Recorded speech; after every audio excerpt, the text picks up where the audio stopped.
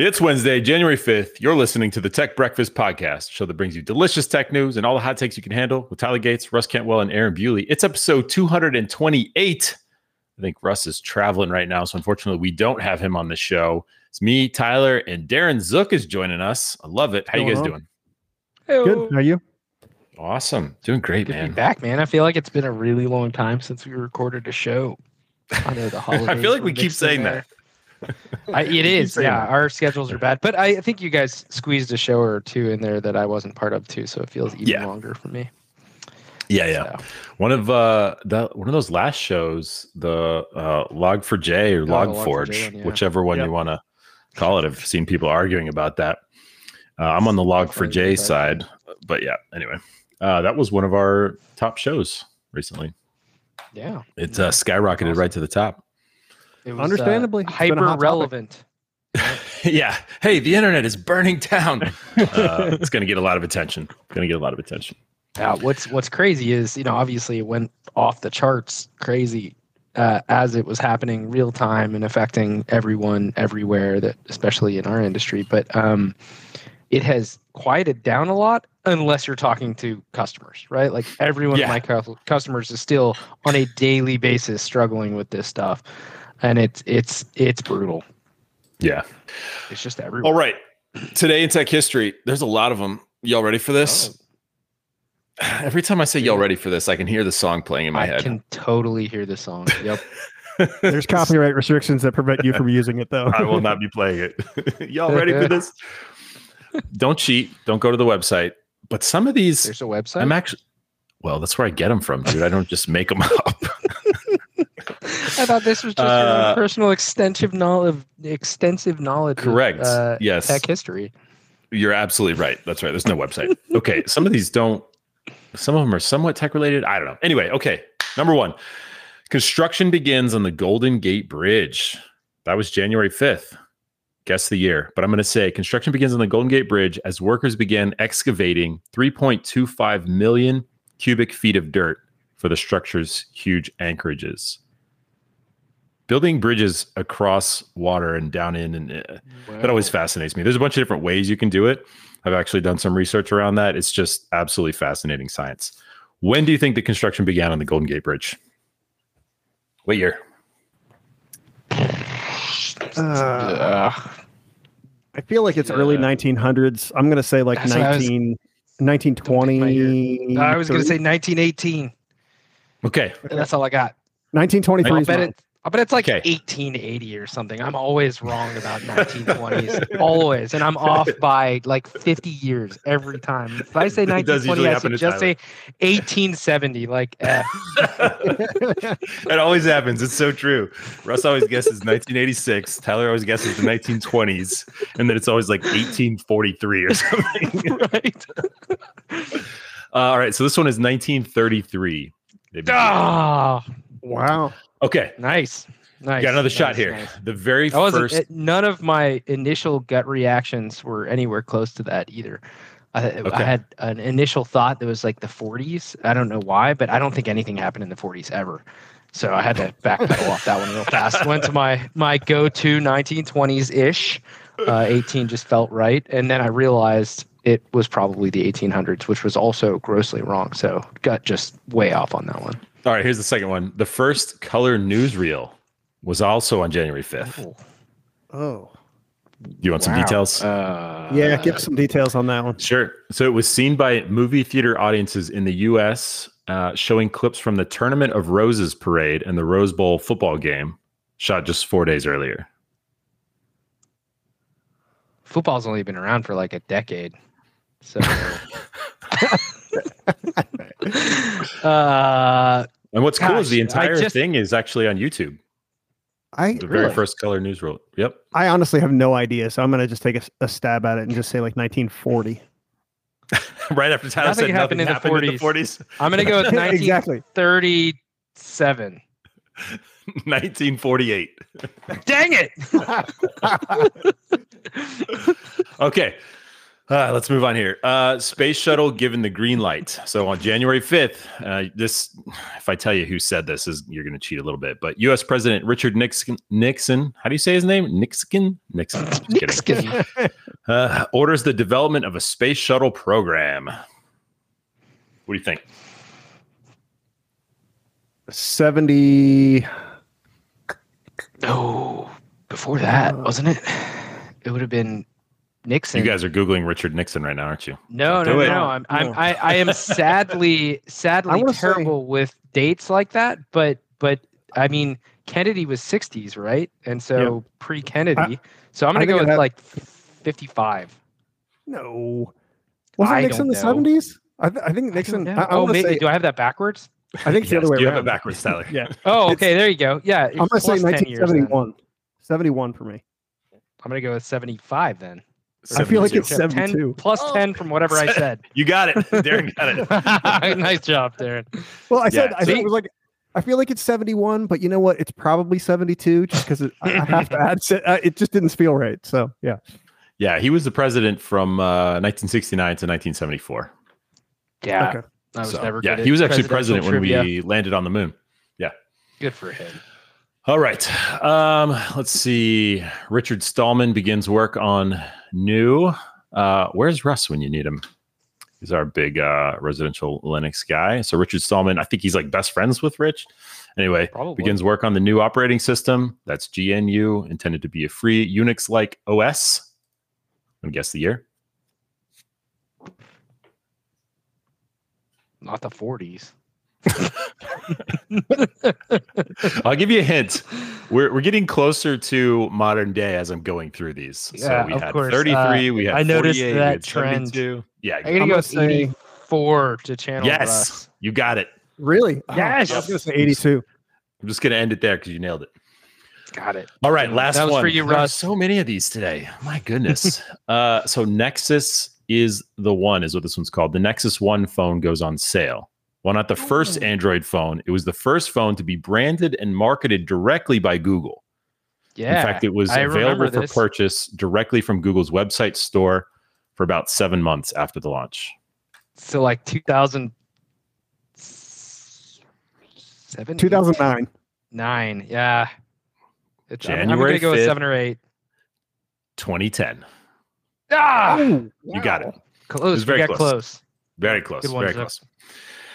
All right. Now we've been going back and forth like crazy on the TBP community chat. Again, if y'all want to join us on that, it's t.me/techbreakfast.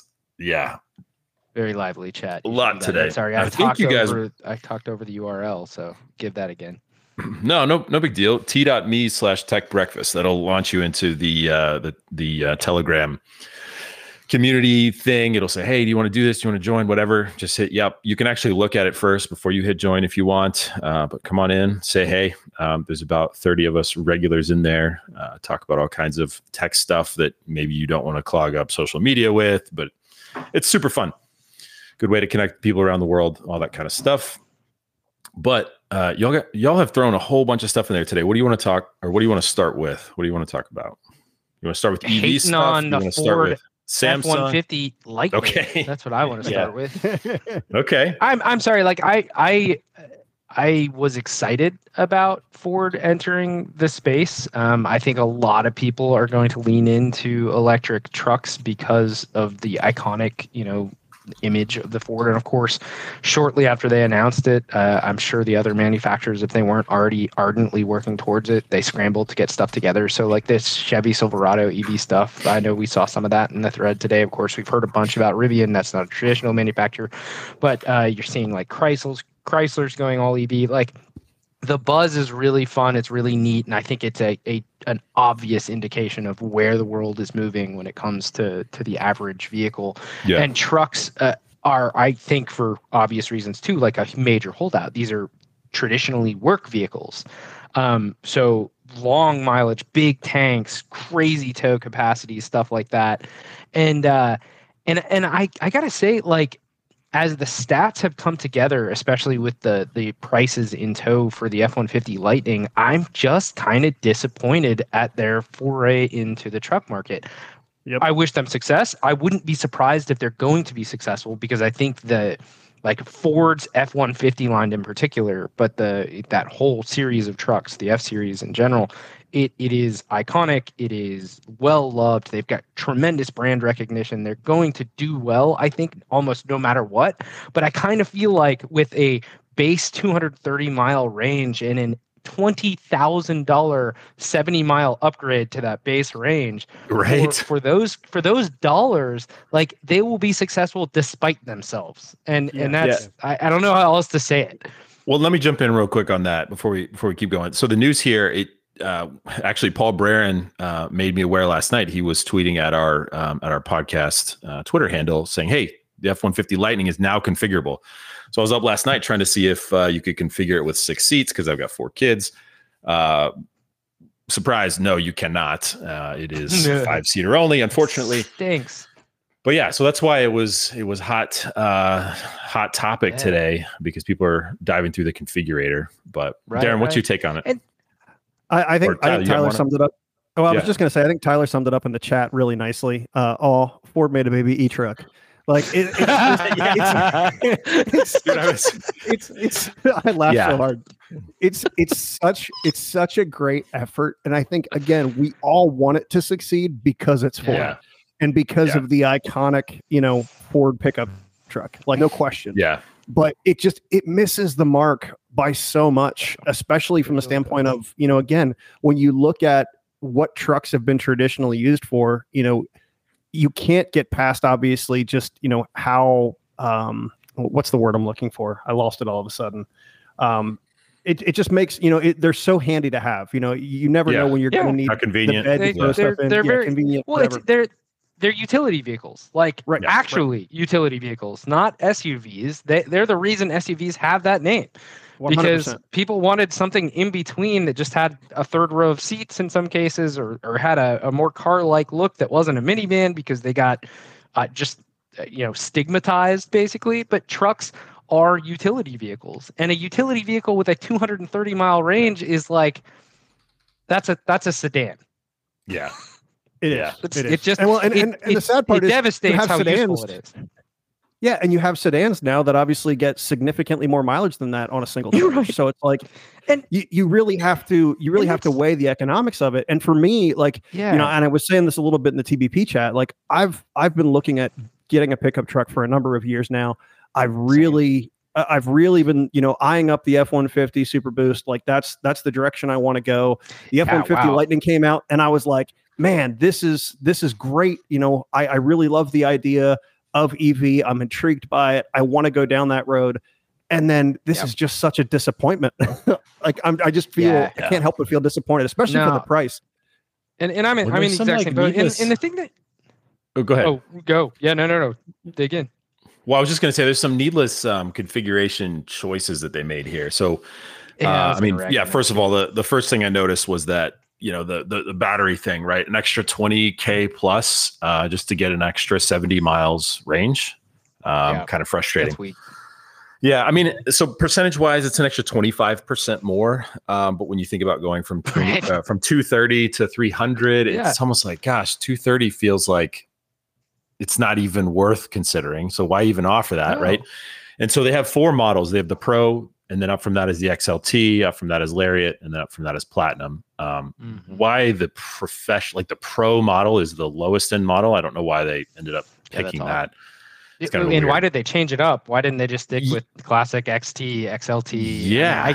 I guess for whatever reason they dropped King Ranch because that was more of an appearance package than anything else. But and also I don't know if King Ranch is that everywhere? Is that a Texas thing? I don't know the answer to that. But my point is, I felt the same thing when I was going through those options. Naming aside, I think the thing that frustrated me. I don't have 4 kids like you do, so I'm not worried about that bench seat up front. But I think it stinks that they the screen took that thing though. Away. I hope that's what you're about to talk about. It is. So that one really bothers me because I'm not a fan of moonroofs, really, right? Or sunroofs, whatever. I have had vehicles. In fact, both vehicles that I have right now have moonroofs, but that's because there are features I wanted that forced me into having them. One, they always add cost, right? I get that. They're complicated, they're mechanical, whatnot. They add weight. So we're talking about a vehicle that we are ragging on for having mileage problems, which I'm going to go ahead and stand by. I'm going to say it outright. And if you want a better interior experience for work or play or just a bigger touchscreen, you have to add weight? What? No. Yeah. Like, that's a silly thing to combine. And that was the big thing I noticed, is that when you go from the XLT, your infotainment center actually changes the screen size, and I think it goes from like 8 to 12.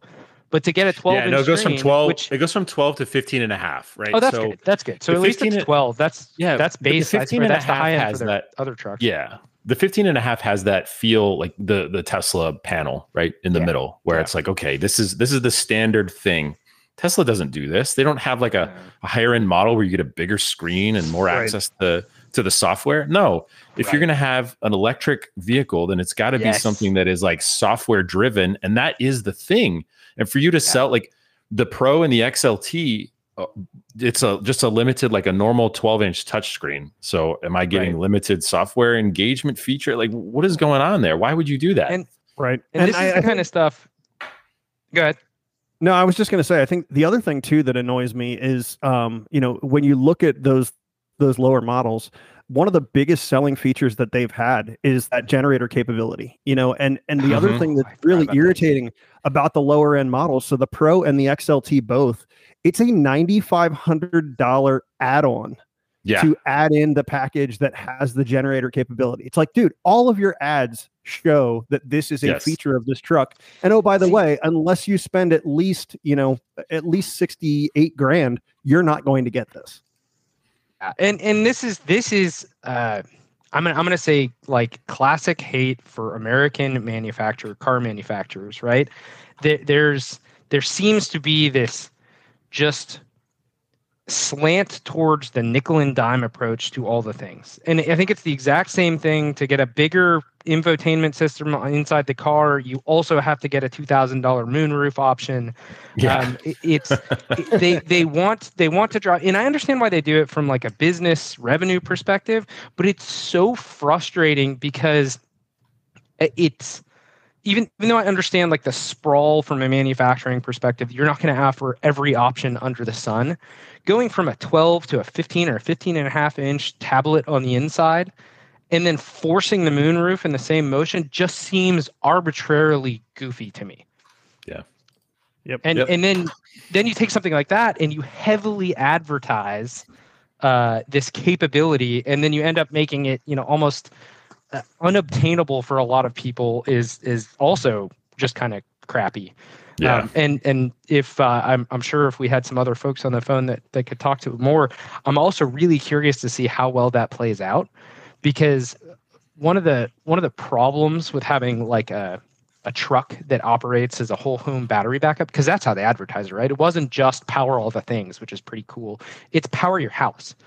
And so my guess is that there's going to be fine print that basically says, hey, yeah, we can do this, but don't do it all day, every day, right? This isn't going to augment your solar panel setup and take like peak 6 p.m.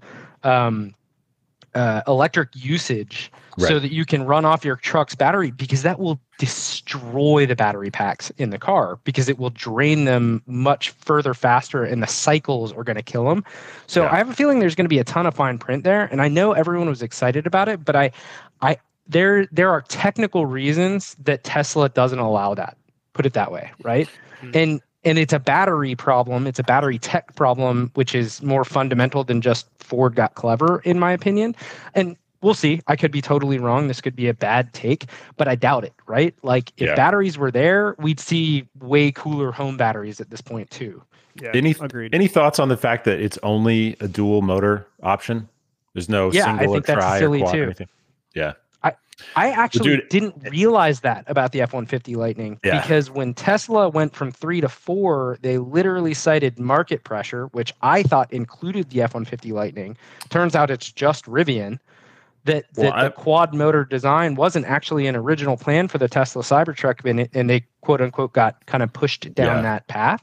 But yeah, two motors too. Like, Are they just waiting to release round 2 with 4 motors and reasonable mileage? Like, what's happening? I'm going to go out on a limb. I'm going to say that they are only allowing 2 motors because of the fact that maybe they had planned on doing more, but because of the fact that they received like 80 times as many orders as they had initially planned, they said, okay, let's just keep it one option here. Issue?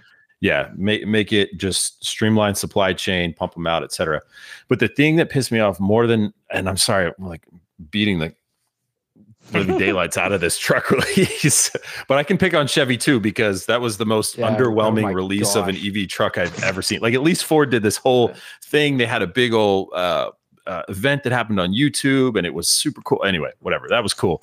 Chevy's just got like released like a dog's fart in the living room or something. Yes, but it's a $120,000 dog fart. Right. But let me get this in front of you for a second. So whenever you think about the front of the Rivian, first of all, it's terrible. The headlights are terrible. But when you think about the front of the F-150 Lightning, dude, the Rivian is amazing. Except, like, I'm taking off 12 marks because of the stinking headlights. It's so dumb. Yeah, I don't like headlights either. But let me come back to this. So the front look on the Lightning, what is it? What's the signature look? You got the light bar that goes across the front. Yeah, it's the light bar. That's what they show you every time you get the ad. It's like everything's dark and the truck lights up, right? And you just get this light bar that goes across. You don't get that on the base model. Why? So dumb. It's like the signature look. Yes, like that light bar says, "Hey, this is a Lightning." Well, you don't have that on the Pro model, which is the base model, which is dumb that they're calling it the Pro model. But yeah, doesn't even look like a Lightning because they don't have the stinking Pro bar or the light bar. Pro bar on the Pro model. Anyway, that's too funny. I love that. That's what's got you. The other thing, what's like why it's specifically a design that says, okay, well, if you're going to buy the base model, you don't get the cool light bar, right? It's going to force you in another 20 grand down. Classic Ford. That's what I'm saying, though. I don't think it's just Ford. I think it's no, it's not. It's traditional U.S. manufacturers. I hate to just rag on Ford here, but that's what we're talking about. This is. They probably spend an inordinate amount of time and resources determining what little feature they can put in the more premium trims that will drive people to spend $4,000 on the upgrade. And I'm not saying that's terrible from a business perspective, but it is terrible from a consumer perspective when you're looking at this and you're saying all these things I thought I wanted, and then recognizing that if you were to get like the advertised version of the truck, you'd need $90,000. Dude, so they had to design 300 miles. Yes, they had to design 2 different screen interfaces. They had to design 2 different bezels to support those between the 4 models. They had to design 2 different versions of the software based on the screen size. You know what I mean? It's annoying. Just ridiculous. It is. It's I don't get it. I mean, obviously not in the room, not getting to make these decisions. I mean, you got to assume Ford, especially in the truck market, has a pretty good feel for what the F they're doing. But I also the F-150 they're doing, you mean? That's what I mean. Yeah. Nice. Rewind. Let's re-record that. No, I know. You can see it in the old models, right? So like in the base model of the older trucks, you didn't get a touch screen. And then in the higher end versions, then you got a touch screen, right? And then the larger you went, the larger the touch screen, and it was like, ooh, fancy. I went, from a little basic black and white to like an actual, anyway, whatever. Maybe you can help me out here, because I haven't really sat down and spent a lot of time configuring a Tesla, but if I'm not mistaken, you don't. I do that every day. Your options are get motors, add autonomous driving. Yes. Everything else is standard. Correct. I love that. I love it, and it's probably exactly what you were talking about. Part of the reason they're able to keep their costs down. Yeah. So you literally you pick if you want. So like take the Model S, for example. You say, do I want 2 motors or 3 motors? What color do I want? White, black, gray, blue, or red? Do I want 19-inch wheels or 21-inch wheels? Do I want the interior to be black? Do I want it black and white or cream color? Do I want to add FSD, full self-driving? That's it. Yeah. What was that? Yeah. 1, 2, 3, 4. That was 5 total decisions. Period. Those decisions, those are those are appropriate decisions. You're basically like, if you were to take this back to the F-Series trucks pre-EV, you're going to pick your motor, you're going to pick your tires, and you're going to pick your colors inside and out. And then they don't have an autonomous vehicle equivalent, but I call it like the adaptive cruise control or something like those. I understand as being upgrades that have a cost to it. Every freaking widget on those trucks is an upgrade. It's $100 for a step to get in. It's $50 for a step that looks different. Yeah. There's a blackout color package that's $5,000. Which actually looks pretty sweet, dude. It does. And this is where I will award them points for sticking in the room and figuring out what people will pay for. Because the number of blacked out trucks I see on the street blows my mind now that I know it's $5,000 with no functional upgrades at all. Shout out to my father's F-250 who got the blackout. I love it. I will say though, I mean, that is to your point, though, Tyler. It is quintessential American automakers because I guarantee you, Chevy's going to do the same thing. You know, the others that are out there. I mean, Toyota's going to do the same thing. It doesn't matter. I think the thing too, and I had to laugh at this because I don't know if you guys had a similar take. I would be curious for the hot takes from both of you on this, but let's talk about that Silverado event. Can we just was there a Silverado event? Well, okay, sorry, but to my point. Who in GM's design group said, hey, let's take it back to 2014 and introduce a truck that was just like the Avalanche and call it the Silverado, which was hideous to begin with and not really all that functional. So I actually hadn't seen what it looks like. That's how they saved so much money to make it so affordable. Oh my god! Oh wait, it does look like the Avalanche. Oh wait, it's $105,000. The worst. I didn't notice that. That is hilarious. That is I don't know what to say. Other than design team right there. The comment that I made in the TPP chat is just, it resonates with me, which is I'm understanding more and more why Tesla's stock price is so dang high. Yeah. Because they're just doing it right. An awful lot right, and their competition has every chance to catch up, and they refuse, and they're just tripping over themselves to get there. They refuse. It's like they don't understand why Tesla is compelling. They think it's just because they're fast or electric. It's not. It's all of the things. It's simplicity. It's obviously some of it's just brand recognition at this point. There's absolutely some tech stuff that goes into it. Simplicity, dude. Like back to the Ford cutting out things like dealers, man. Stuff like that. Like it's just crazy. Dude, I loved my F-250. Fantastic. But when you go through these configurators, there are 18 different ways. Lord. I don't know if I'm getting a 360 camera or trailer tow backup thing. Like I can't tell what I do and don't have, even when you click on the little info terrible. buttons. And sometimes you'll click something and be like, you gotta remove these.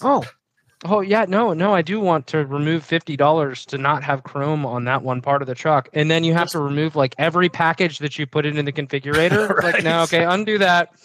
Turns out that the Chrome on that part of the bumper is associated with all of the features and this entire engine. Yes. Just make it great. Simplify it. Tell me if I need 2 or 3 or 4 motors, the paint, interior. Do you want full self-driving? Period. Order it. Okay. All right. We should probably move on to something else. Easy. We're probably losing listeners at this point. Yeah, maybe. Okay. What's next? What else we got? How about Google? Tell us how we can be on the hate parade today. Well, yeah. So Google. Oh, is that the one I just sent? So yeah, it is. The Google execs just announced that there's going to be no pay raises based on inflation. And right after they did that, all the top execs base salaries were raised from $650K to $1 million. So that did not go over well in the news. Not a good. Hey, but at least we can see the whole equation. Not giving raises because money went somewhere else. Right. It balanced out, folks. It's almost like whatever, man. And it's not. I mean, they don't announce that, right? Yeah, it's disclosed in an SEC filing. Yeah, disclosed in an SEC filing. But anyway, whatever. The thing it feels tone deaf, right? And it's not to say that Google employees on average aren't well paid. That's not the point. Their executives obviously were well paid before their salaries got bumped. But It feels really tone deaf to see high inflation, no raises based on that. You cut sort of universal problem in the U.S. anyways, and then what sounds like a pretty healthy kick to the execs at the same time. Yeah. Well, and to literally at the same time make a statement, like specifically come out and tell your staff, to tell your employees, hey, we're not going to adjust salaries to account for inflation. Like you come out and then you say that. And then 13 days later, the executive salaries are disclosed in the SEC filing and their base salaries are nearly doubled, 650 to 1 million. I don't know. Yeah. Wow. Seems a little tone deaf. Maybe their bonus is what it is. Denying all of their employees a raise. Yeah. That's what the article implies, but I'm not even going to go that far. Okay, let's move on to Samsung. So a couple of different things here, man. This one blew my mind. So Samsung debuted a new TV remote that recharges by capturing radio frequency energy from your Wi-Fi router. Did y'all see that? I did see that. Interestingly, that's not the first time that's been done, or at least not the first time it's talked about. Maybe it is the first time it's done, and they deserve more accolades. I don't think it was a remote. But there have been patents and discussions around harvesting Wi-Fi for low energy applications. And I can't think of a better use than a TV remote because it requires such a tiny amount of energy to send usually an infrared, sometimes radio, depending on the remote, signal. But it only happens when you press the button. There's no other active communication. That's awesome. What a great genius next step here. Okay. How many of y'all raise your hand around the room if it's been 2:30 in the morning and your smoke detector is out of battery? Can we put that in the smoke detector so that way it's being powered by my Wi-Fi router as well? It would be nice to see like batteries being trickle charged in that case. I wonder what the power usage is. I guess because 9-volt batteries quite a bit more than what a remote needs. Yeah, but it's got to be. I mean, it's got to be. It's not using anything. Well, it is a little bit, but. Yeah, but I mean, I guess the other question is, does it become a connected device at that point, or is it strictly just harvesting the radio waves? Well, it should be. No, it's not. But it doesn't have to. It doesn't. No. If it's a connected device, then it probably couldn't be powered that way. Yeah, that's true too. That's the point. Is that you want as little as possible. Yeah. So all they're doing there is they're putting an antenna basically in to gather energy in the form of radio waves at 2.4 or 5 gigahertz, whatever it is that they decided to do, maybe both. Yeah. So it's just hitting it in. I mean, it's a tiny amount of energy. It's just a really clever way to deal with mostly passive devices. Yeah. Well, and the cool thing about it too is it's not only that, but it's also charged by room light or sunlight or USB cable. It reminds me of like almost too many options. TI calculators from the the 80s, right? Like that tech should be in everything that is low power, but it's just not. It's like it died. Maybe TI owns all the patents for those tiny little solar strips, basically. But for passive devices, I guess it always surprised me that we didn't see more of that for things with simple buttons. Yeah, I agree. I think that should have been on remotes for a long time now. It's kind of beyond why we haven't adopted something like that. And there have been companies that have done it, just not, to the point where it's really caught on. I feel like I need a deep dive on this though, on how it's capturing the energy in radio frequency signals. I'll bet it's way more simple than you'd expect. Probably. I can almost guarantee that it's just an antenna, and instead of going to a signal booster or something like that, that's a powered device inside of it. It's just trickle charging some tiny rechargeable cell. But I'm also no radio frequency engineer, so you're not an RF engineer. Nope. You have so many skills, Tyler. Okay. I was going to say, I think you could pass for one. That's right. So let's stick with Samsung. They have promised groundbreaking. I hate that they used that word, along with new TV feature, NFT support. What's your instant reaction on that? Blah. Blah. So this is according to Samsung, the 3D or curved of 2022. Yeah, pretty much. So according to Samsung, the platform on your TV, it will let creators share their art with the world and let potential buyers preview an NFT before purchasing it, learn about an NFT's history and blockchain metadata. I don't understand why the TV is the interface for this. this is a feature no one asked for ever, but yes. I'm not opposed to it. Like, it sounds like it might be an avenue to educate on NFTs, which is an interesting, though perhaps passing technology. I don't know where that's going to go. I like the idea of, like TVs that are art displays as well. Those are becoming more and more common. What Samsung actually has one that's that sort of bezel-less. It's designed to just be art when it's not in use as a television. And you see that even in Disney. That concept is neat. Oh, sorry, go ahead. And I was just saying, like if they're creating a marketplace where people can share their art and it just happens to be NFT based at the same time, and then they're also creating a marketplace for NFTs, which totally different topic, something else to dig into altogether. It is interesting. It is not something I would pay more for on a TV. Yeah, like ever. Yeah. Yep. It's almost like the car problem. The more I get into watching TVs get developed, I would rather them just be dumb and me be able to cast whatever to them. TVs are so irritating to me.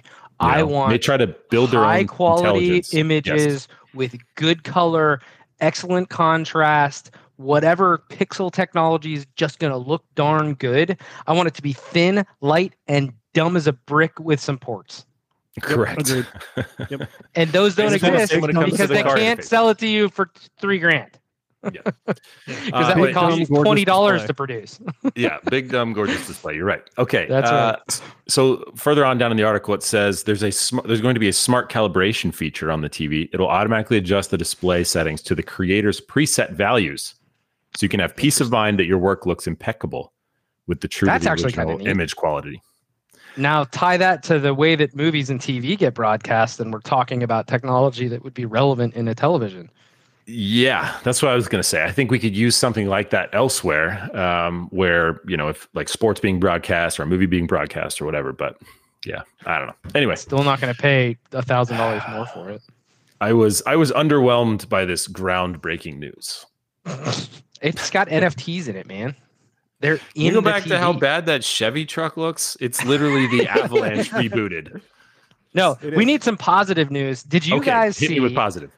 What BMW unveiled at CES this year? That's freaking cool. Yes, color change. Are you talking about the color changing? Yes, the color changing panels. I don't want to call it paint because I don't think it's paint, but it's slick. Even if it's just black to white, which is I think the only transitions I saw are like a gray to a black. Yeah, it was like or something white to gray or something. It was freaking cool. Like, that's neat. I don't know that I'd pay $10,000 for it, which is almost certainly what they're going to end up asking for. And oh God, the maintenance on that is probably going to be a beast. But how neat is that? Like, I want that on my house. It is awesome. They're calling it e-ink. Yeah, no. And that's exactly where I was going to go. E-ink finally here from like the early 90s. E-ink is a thing now. Here you go. The surface coating of the BMW iX Flow. Okay, we got to. I don't even know what that vehicle is. We got to look that up. The car's called an iX Flow, featuring e-ink. Contains millions of micro capsules. Capsules. Yeah. Why did I say capsules? Like I was European or something. Aluminium with a diameter equivalent to the thickness of a human hair. So they contain each of them contain negatively charged white pigments and positively charged black pigments. Okay, so that's why we saw it go from like white. Oh, so it's just black and white. That's it. So it can go anywhere. Cool. That means it's going to be really low energy too, because they use e-ink and stuff like like early gen Kindles and stuff like that. Yeah, being able to go from white to black, it's very, very low energy. I think it's white, fairly black, inexpensive to produce. Not when you put it into the curvature of a car's exterior, I would think, but relatively speaking, it's not like it's going to have a gajillion multicolored pixels like a TV yet. But I still think it's neat. And I no joke, like I think I would put that in a wall in my house, probably not the outside. I still kind of curious to see. Let's get Elon in a sledgehammer and see how it holds up. Go ahead, Derek. The first thought that came to my mind when I saw this, because I saw it referenced e-ink and I was immediately thinking e-readers and stuff like that, is how long before somebody hacks this to advertise their branding on the side of the car or on the hood of the car. I wouldn't be surprised probably in the terms of service, right? Like being able to modify what's written on the side of your car is because I at that point, especially when you go look at the videos of that car changing, they definitely do some fade, which means that they've at least got blocks of pixels that they're controlling independently if they're not controlling every pixel independently, and that opens itself up to all kinds of programmability for sure. So one of the neat things here too is so obviously like you would want to have it be on the white in the summer and the black in the winter, so that it's reflecting more heat or absorbing more heat. It's a pretty neat thing there. Very cool. That's the other thing I hate about the F-150 Lightning. Wow, hate, that's a strong word. You can only get the interior in black. I live in Texas. I have a black interior now. It's awful. Really? I'll never do it again. It's black only? It's so hot. Yes, I could not find a configuration option that allowed anything except for black interior seats. What? It was bad. It's bad. Yeah. Nope. Sorry. I didn't even see that. That's crazy. Nope. I clicked looks through. like actually so the obviously platinum, didn't do them all. Yeah, the platinum one platinum has it's like tuxedo. So it's black with like a white center. That's but to your point though, you black, can't choose. But marginally, and apparently it's only in the $90,000 version of the truck. Right. So kill me now. No, all right. Sorry, didn't mean to come back to that. No, it's fine. It's fine. Let's see what else we got here. Heartburn. So, do you want to talk about the XPS 13 quick? Oh yes, and the fact that they introduced a touch bar. So Dell released this XPS 13, or I should say announced this XPS 13. Bringing basically a MacBook-like touch bar experience to the XPS 13, and I posted the link in the TBP chat. But I had to chuckle as I kind of went through it because it just seems like we're going backwards now. Because one of the biggest complaints from MacBook Pro users was the fact that there was no physical escape key. And guess what? On the XPS 13, there's no physical escape key. No. What? Oh, geez. So, learn nothing from your competition. So all of the basically what it is you have a capacitive touch function row, just like you would, with a MacBook Pro or, any other device that's out there that's had capacitive touch function rows for a long time.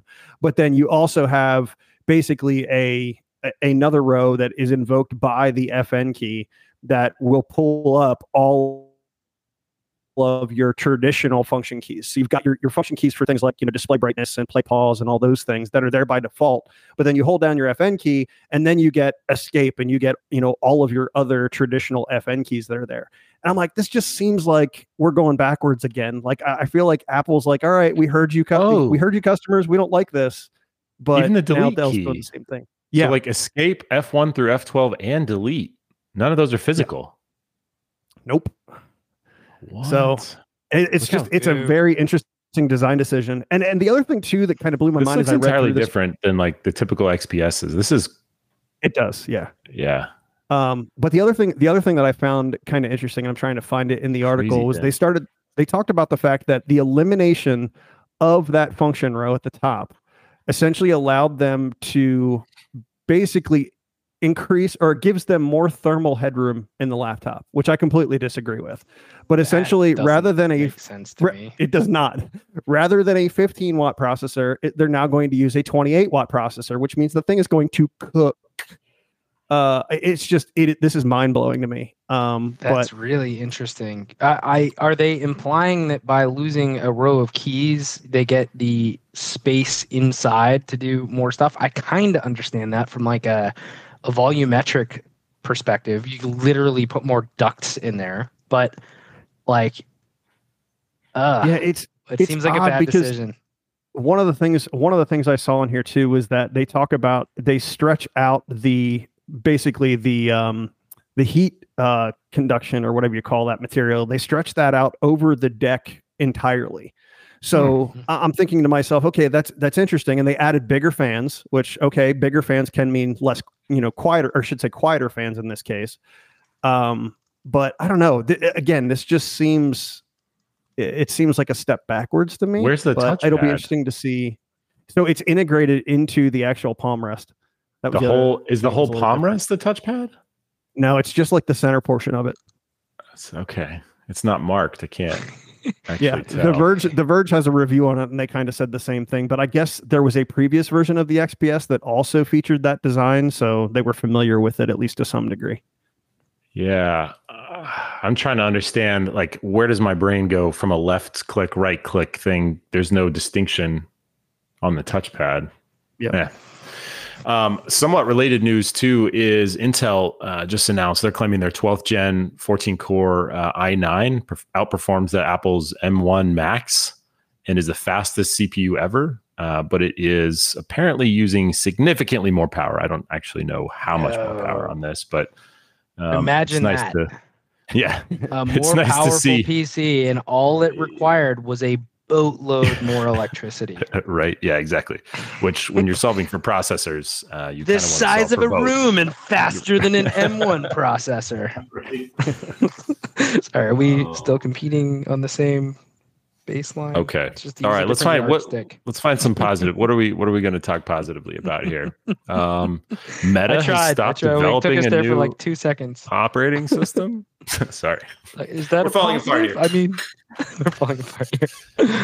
I didn't know Meta was developing an operating system. Oh yeah. I can't say I'm surprised. But this is confusing though.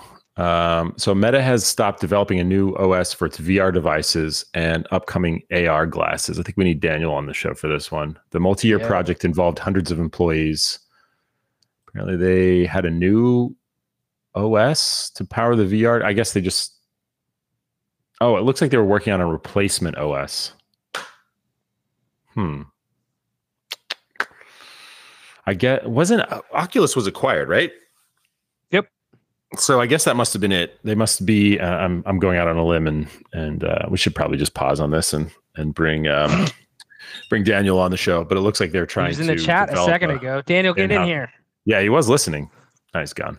Okay, whatever. We can come back to that one. But this is the top news on Tech Meme right now. That the Meta thing. But it's weird. Yeah, it's weird. Sorry for all the pauses here. I'm just trying to read stuff. But it's weird for a company that is betting its future on the metaverse that they would like throw out this next gen AR VR operating system. Maybe they threw it out because they're buying a better one or bought a better one, or yeah. I mean, there's a bunch of different ways to look at that, right? They may have just decided it was easier, better, faster, cleaner, whatever. Yeah. To keep using something else. It must be what it was. It's interesting that it's the Oculus one. But yeah. Sorry, go ahead. I was just going to say, I don't remember being big news that they were developing one in the first place. So it seems kind of odd that it's trending as something that they dropped now. But I don't feel like the way that Meta has presented itself as the spearhead of the metaverse was somehow contingent on them developing a new operating system for the experience. So I don't know. Yeah. Oh, it looks like we lost Darren. Darren said, "That's it. I'm out." I'm out. Oh, I didn't catch that. Sorry. But yeah, I guess the original operating system they had was an Android. That was Android based for the Oculus Quest, which is now no longer called Oculus. It's a Meta Quest. Yeah. Are they still using the Quest name? Yes. But it's not Oculus. Yeah. They got rid of Oculus. No? Sorry. Oh, it's the Meta Quest now? It's Meta Quest now. Yeah, not Oculus. That sounds like a video game from the 80s. Yeah. Like King's Quest, Meta Quest. Yeah. Okay. It doesn't sound like a good one, though. So they're going to continue modifying an open source version of Android as its main VR software. That's cool. I wonder if that was in cahoots with Google or the community. I mean, it's open source, so probably not Google, but I don't know. That seems smart. They're on a race with Apple right now. I gotta say that what Google did with Android was brilliant. Not unlike kind of what they did with Kubernetes, right? Really building it, making it community driven, and then putting it in those hands, because Google's going to continue to make money off of some of that licensing. I don't know what components they do or don't get any cut of from like the open source versions. You would assume none, but I don't actually know enough about it. But Android obviously has a lot of functionality and is built for mobile. So it makes sense to develop something on top of it. Not unlike what the NVIDIA GeForce and the Apple Fire TVs, right? Mm-hmm. Like those are highly customized Android And so you really can do a lot with it as a baseline. Smart of them to pivot and take advantage. I wonder if they realized that they could just work around some limitations, perhaps that they found in Android, or if they got a peek at the roadmap for Android and said, you know what, actually, the roadmap addresses any issues we thought were going to be critical for this being successful going forward, and they just said this is the right direction to go because of that. Yeah, likely something like that. They were probably trying to achieve something that wasn't on the Android roadmap. Yep. But I'm sure there's some aspect of it too where they wanted to have control, software from the bare metal up, and no, I have no doubt. Sense. Yeah, I'm sure somebody was counting the beans and said, "Look, we get this cut. We're trying to build this thing, but it's not." I think that I wonder if part of that is like.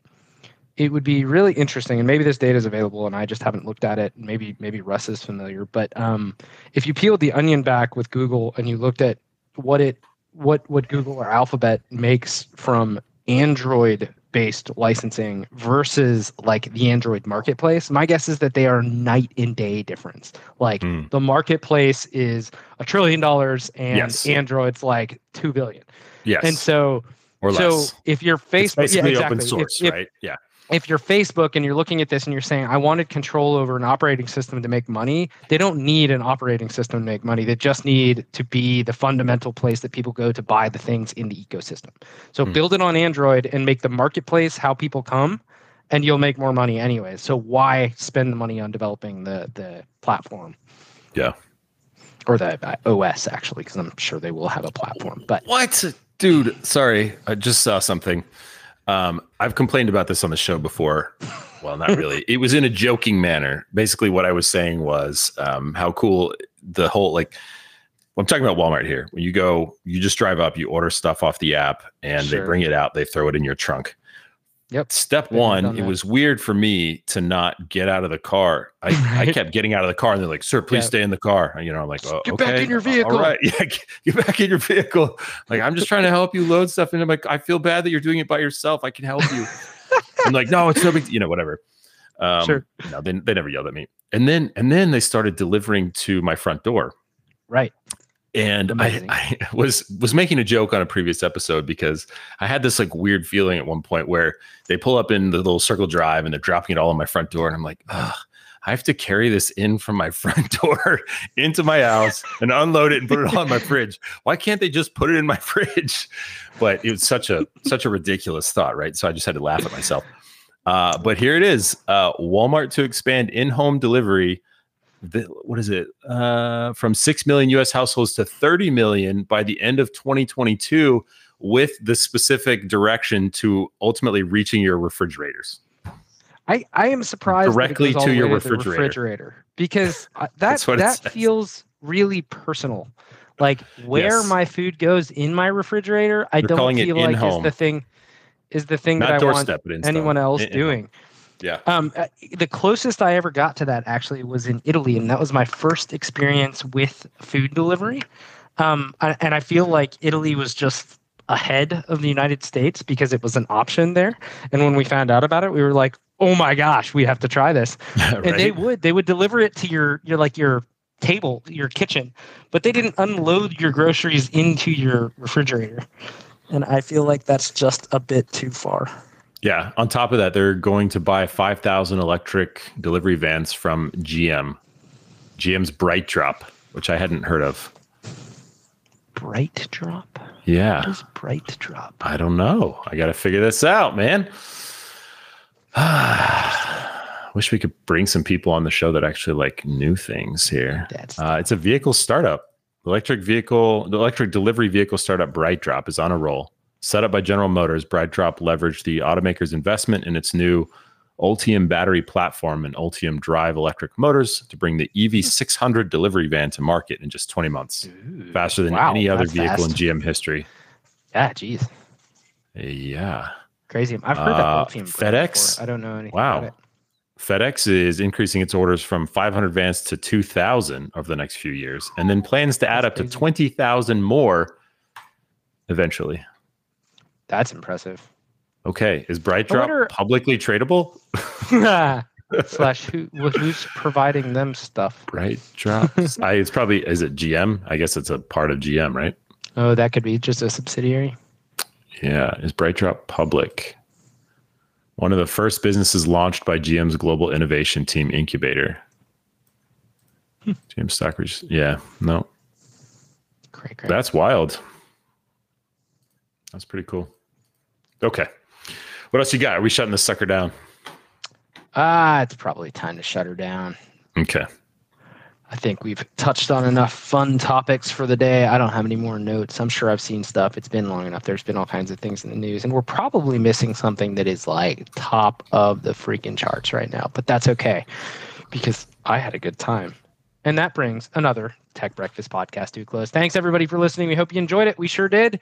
Got pretty feisty on those electric trucks. I'm sure there's more of that to come. That's quite the battle that's unfolding. But more on that soon, I'm sure. We'll talk to you just a little ways down the road.